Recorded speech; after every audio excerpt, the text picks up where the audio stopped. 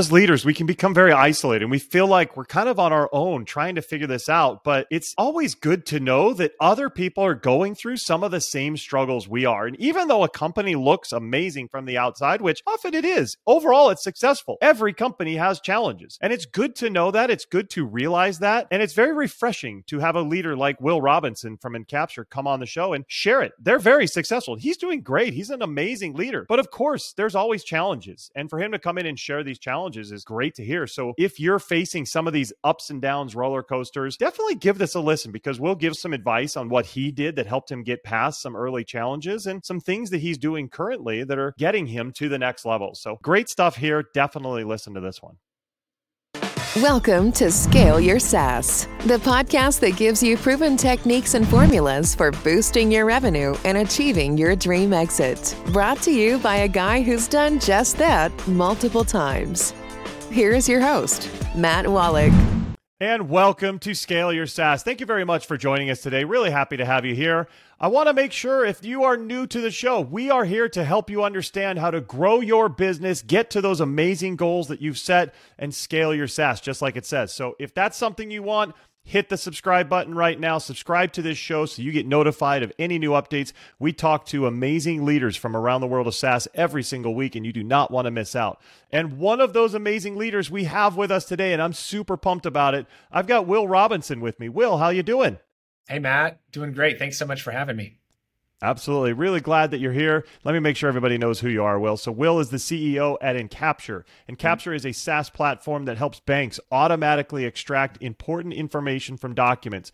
He has assembled a strong team of individuals who share his passion for fintech and AI banking, ensuring sustainable growth and innovation. He leads Encapture with emphasis and passion for company culture and setting a high standard of excellence for a team that is constantly learning and excelling. He's absolutely a dynamic, great leader, and I'm loving that he's here with us. So, Will, thanks again for coming on the show.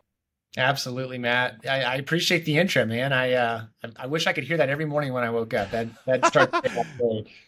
Awesome. Nice way to get you pumped up. Well, that's great. I'm glad that helps. So tell me a little bit about what you've been doing lately and what's coming up. Yeah, so as you mentioned, Encapture sells into banks and lenders, and we...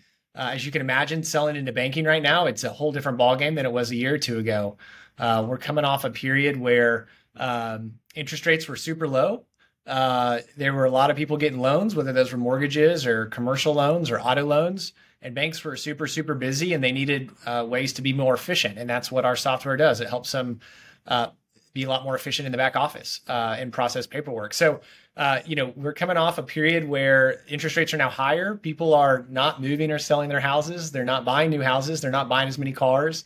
Banks are struggling. I mean, you've seen kind of the issues with Silicon Valley Bank and some of the flight of deposits. So it's a really interesting time to be selling into banks. And I think it's forced us as a company to say, hey, how can we still create a message that resonates? These banks still spend money, but it's what are they spending money on and what's their focus and their priority in these challenging times? And how can we help them solve their problems in a way that allows us to continue to grow like we want to through maybe a tougher market? Yeah, definitely. I can see that change is happening right now. Even me on the outside seeing it all go down. But I want to ask you, so banks, there's a lot of different kinds of banks. You've got the local community banks. You've got big international organizations. Have you set up a process within your sales that kind of differentiates on how you sell to those different types of and different sizes of organization? Yeah, it's a great question. Banks and, banks are a unique industry. It's an enterprise motion, whether they're at your small local community bank or it's a Wells Fargo.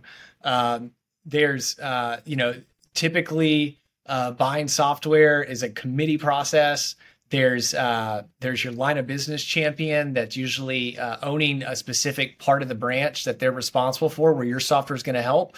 But then there's an IT group that's responsible for helping implement it, making sure it's hooked up to the other systems within the bank. And so, whether you're selling to a big bank, medium-sized regional bank, or even a community bank, there's a lot of similarities. And what we've really tried to focus on is, certain banks are maybe more apt to use our software than others. And we've kind of figured out a sweet spot, the type of products that banks offers, the size of the bank, to really narrow in on our ICP. But then once once you have a prospect, it's running them through a fairly stringent process to where we can qualify them, early as early as we can, and making sure that as they're putting us through their bank process, we're being diligent as well, so we don't waste time, and we're fairly efficient. So, we have tried so many early on. I would say a few years ago, we tried a bunch of different ways to sell into banks. Do we go with a more product-led strategy? Is there kind of an SMB type angle where it's a bit more transactional? And given the way banks work, kind of their culture and the type of software we sell and the deal sizes that we're doing, which are 5 or 6 figure ACVs, it's still very much an enterprise motion. So we've figured out how to, how do you get as efficient and focused as possible in that. Yeah, it makes a lot of sense. Even with the smaller players, I don't see banks as being that type of a group that would want to move quickly on much anything. So I totally get where you're coming from there. I want to know, for your company Encapture, how did it come to be? Where did this come from? Yeah, it's a funny story. The company's been around actually 25 years. And as you look at me, people are like, you don't even look like you're 25 years old, Will. I joined the company about 4.5 years ago. We started selling other automation software into banks and lenders, really into a bunch of different industries. We were a big partner for a large software company, and we would help them sell and implement their software kind of in a professional services role. And then over time, our company built our own product Encapture that really made the document collection, upfront collection and processing of documents, getting the important data out, made that a lot more efficient. And so we would kind of reactively sell that alongside our big partner. When I joined 4.5 years ago, we had a pretty dramatic shift in our strategy where we wanted to take our little product Encapture and make that the focus of the company and say, hey, there's a lot of opportunity using AI, using machine learning to read documents, extract important data, validate that data. And given we have this expertise in banking, let's see how we can go solve problems for banks. And so the journey over the last 4.5 years has been really transitioning away from our legacy partners and turning kind of a legacy professional services model into a more pure play software as a service business model. So it's been people ask, well, did you found the company? I did not found the company. I will never take credit for that, but almost every single thing is new over the last 5 years, including the name of our company. So we hit a hard reset. And it's been a really fun journey. It's been really hard, really challenging. I think that's something that a lot of CEOs or founders are starting to talk about more. But there's kind of this sometimes this social media facade that it's that everybody's loving every minute of it. And like there are days, weeks, months that are just really hard. And we've had those moments. But overall, it's been a fantastic journey. It's been a ton of fun. I've got a great group of about 50 employees here. And we get to solve some really kind of hairy, thorny issues for these banks and lenders that bring a lot of value and help them be a lot more efficient internally. Yeah, that's awesome. I'm glad you shared that it's hard because we're all going through it. It's very difficult to grow a company and to scale a company and get it to where we want it to be. And we've all been there. The ups and downs are real. And everybody on this show that's listening right now, I'm sure, has felt that same sort of thing. So I appreciate you letting us know that happens. And it looks great from the outside sometimes, but you're really down deep kind of pushing and trying to make things happen. So that's so cool that you're in the teeth of it, making it happen well. So you mentioned also, you've taken over this company after a long time. It's been around for quite a while. Tell me about what that was like, taking over. And it sounds like you came up with some new ideas. You said everything's new. What was that shift like? And was it received really well, or did it take some effort to make sure the team was bought in? Yeah, no, it was tough. It was tough. When I started,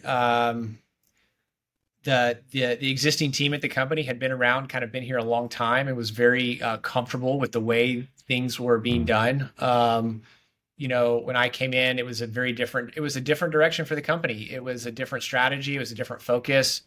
And, what I asked folks to do was, hey, can you buy into this idea of maybe suspending the way you've done things in the past and think about how we do it differently? Candidly, we were not successful making that happen with the people we had. Out of the first, 35 or 37 employees we have like 2 or 3 left.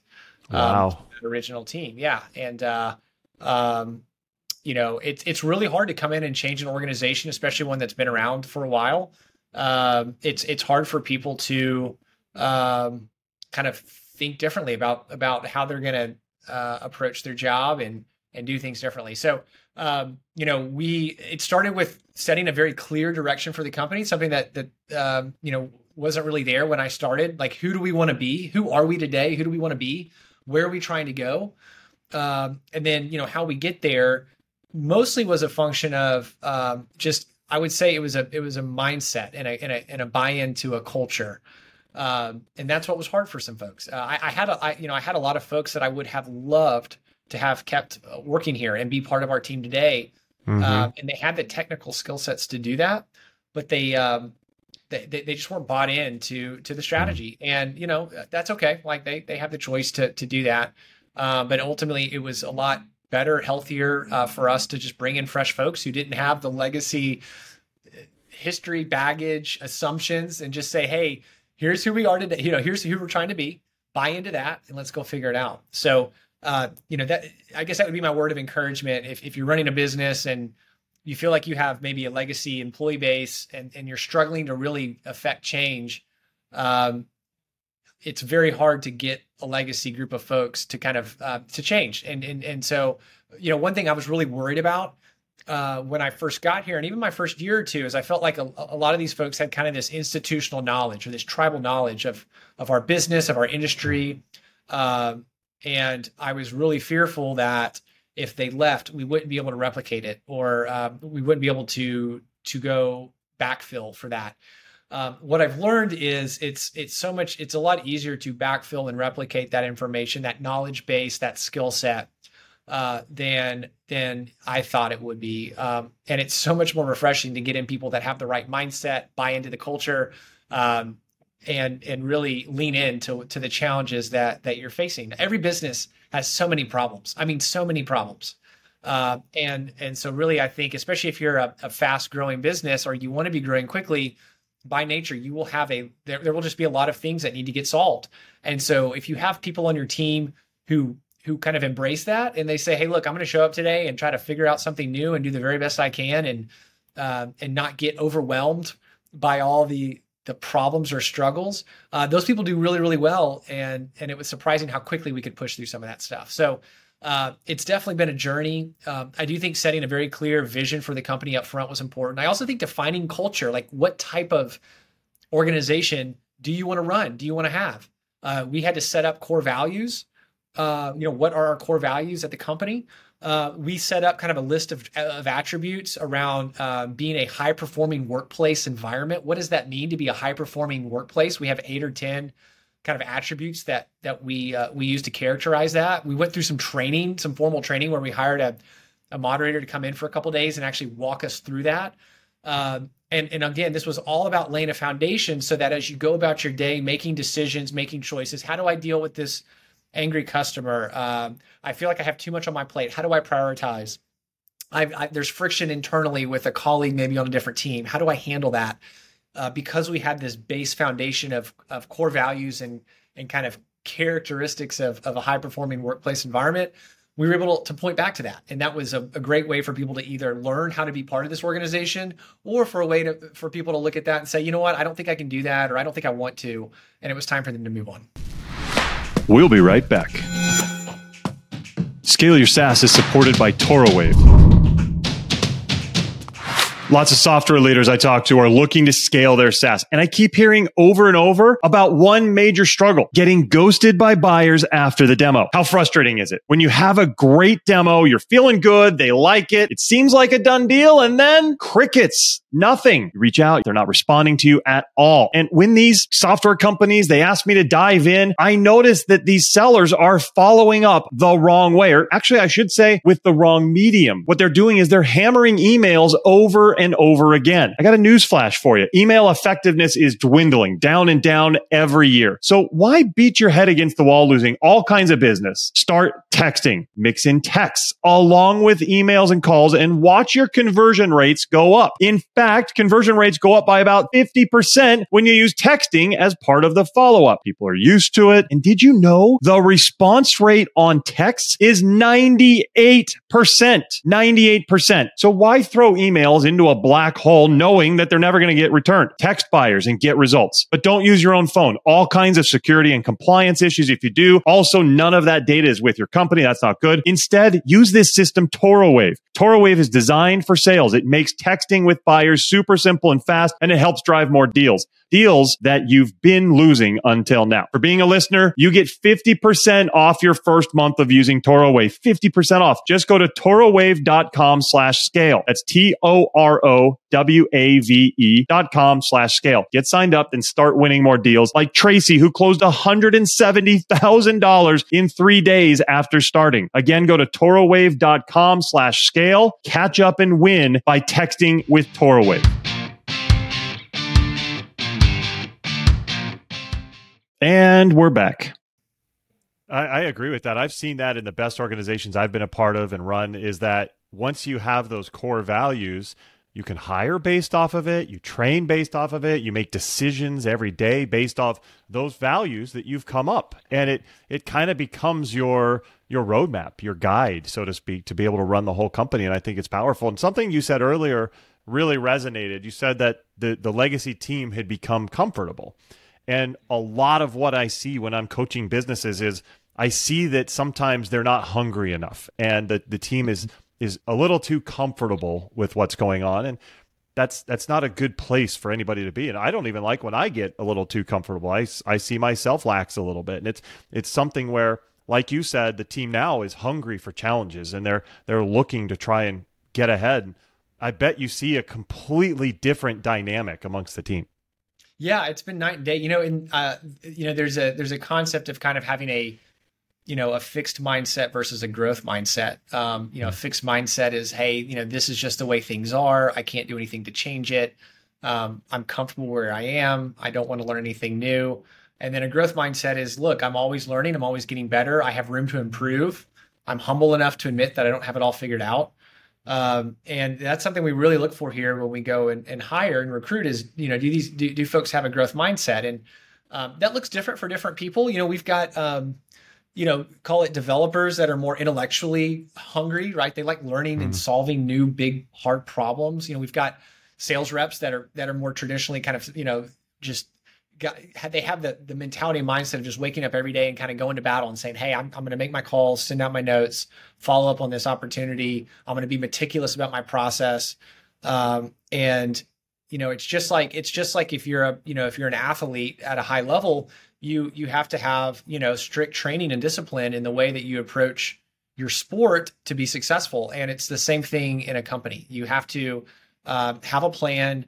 You have to be willing to discipline yourself and kind of put yourself under the plan and under the process that you're going through. And then through that, you start seeing the results you want to see.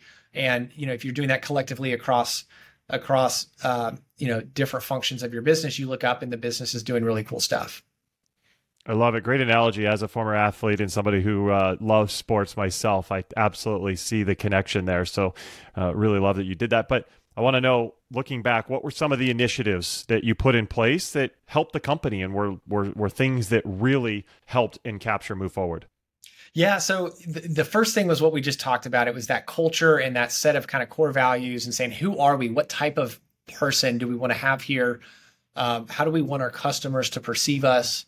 How do we relate to each other? And again, that sounds kind of very squishy, but it's critical. I mean, if you're in a relationship or you have a spouse or you it's the same, you kind of do the same thing. Like, what kind of relationship is this going to be? What are the foundational principles upon which we have a relationship? Because if you don't have a foundation or a set of principles, the relationship won't last. So that was really, really critical at first to get the right type of person in here. The thing after that we really had to ideate on, and was just process. I think Well, let me put it like this. As we were, as we were setting the foundation and the culture, and as we started building out process, candidly, we needed to really narrow our focus as a company in terms of who we sell to, what that buyer ICP looks like, what the process looks like. When 4 or 5 years ago, we were mostly selling to banks, but we were selling into insurance. We were selling into state and local government. We were selling to some Fortune 500 companies. We got all sorts of random kind of, we'd find these RFPs for random stuff that we could do with our technology, but it was maybe more of a one-off type situation. And we decided to get really, really narrow and really and really focused. And so if you look at even our go-to-market today, it's very, very narrow in terms of who we're trying to target, the messaging we're using.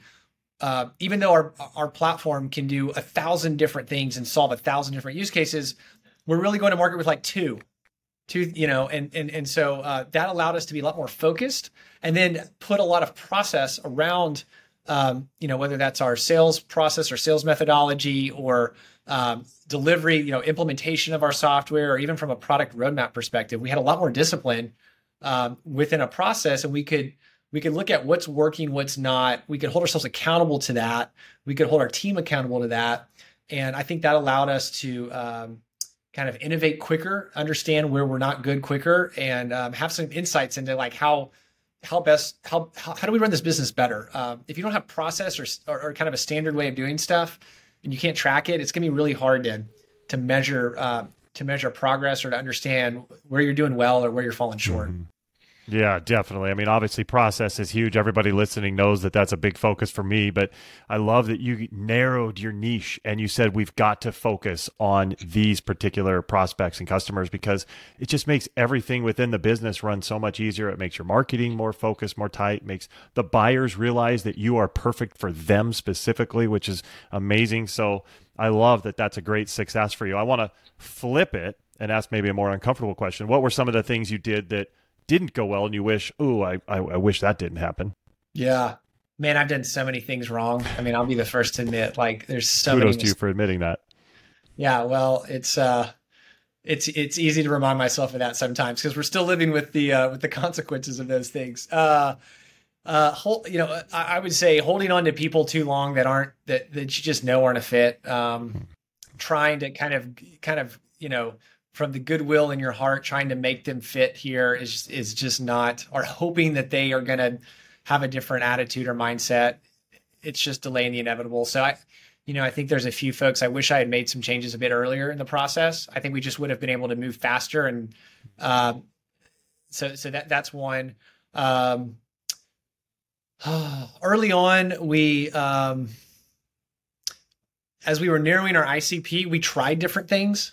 Which I'm not ashamed of trying, like selling into different markets or different ICPs, or going and trying to do a new use case. Like, again, because our software can handle a lot of different use cases. Sometimes you hear something, you're like, oh, I think we could do that, and then you get into it and you can't. And so we've wasted some time and energy trying out different stuff. And again, do I regret that? Some of those decisions were probably well-placed bets. I'm glad I made the bet. It just didn't turn out. Some of them, I'm like, well, I think I could have been a little bit smarter going into that, and maybe just turn that type of business away. Those are probably the big two, is like, you got to try stuff, especially as a CEO or a leader. You have to, if it's not working, you have to be able to try different things. But as long as it's kind of staying core to your mission and the vision for your business, I think that's okay. I think if it starts veering outside of that because maybe there's a big dollar amount tied to it, or it's a big deal, or it's a cool brand name, or it's kind of like, oh, well, this could become maybe a secondary market for us to go after, I think that's where you can get yourself in trouble. So the kind of the couple things that come top to mind there. Yeah, I would agree with all of that. And as we wrap up here, what advice would you have for other software leaders who are kind of following the same path and want to be able to grow and create this successful business? What would you share with them? Just stick with it. I think that's the hard thing. I've been, in this role now almost 5 years, and it's it's hard. It's hard to treat it as a marathon. It's easy to sprint, right? You kind of see the next quarter's goals, or you see that next big deal, or you see that next kind of push and kind of put yourself into that. I would say, keep healthy perspective. It's so easy to get sucked in as well and see, and just kind of let this become all consuming. So I would encourage people, figure out a way in your life to, I won't say have balance, because there's no such thing as balance. If you're a CEO or founder of like an actual real company that's growing and doing well, it will be all consuming. And that's just your personality is probably going to be like that way in the first place to even be in that type of role.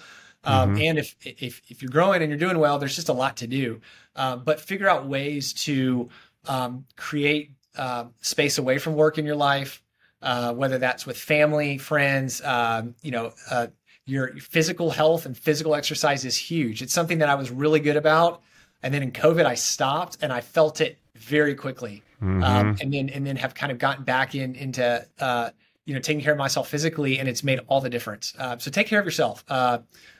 Make sure you've got community. It can be isolating to be a founder and CEO. Make sure you've got community around you that can support you and love you. And they don't care anything about your business or how successful you are or how much you fail.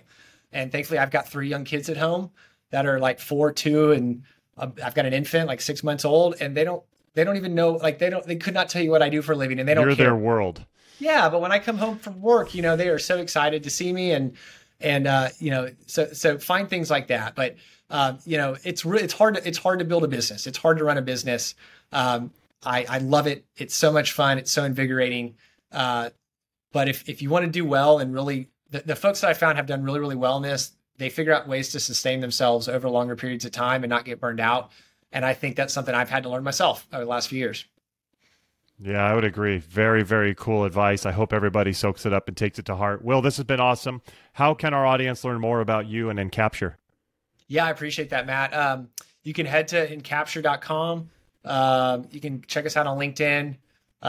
We sell into big, boring banks. So like there's no TikTok for us. Our buyers are not there. But would love to find you online. If you ever have questions or need help with anything, let me know. I'd be happy to help.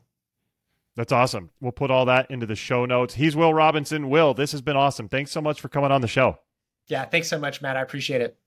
Absolutely. And everybody else out there, thanks for coming. Thanks for listening and watching. Glad you're here. Make sure you're subscribed to the show. And we are looking for reviews. So if you think this is helpful stuff, please give us a review showing others that this is something they can listen to as well. So thanks for being here, and we will see you next time. Take care. Thanks for listening to Scale Your SaaS. For more help on finding great leads and closing more deals, go to mattwallach.com.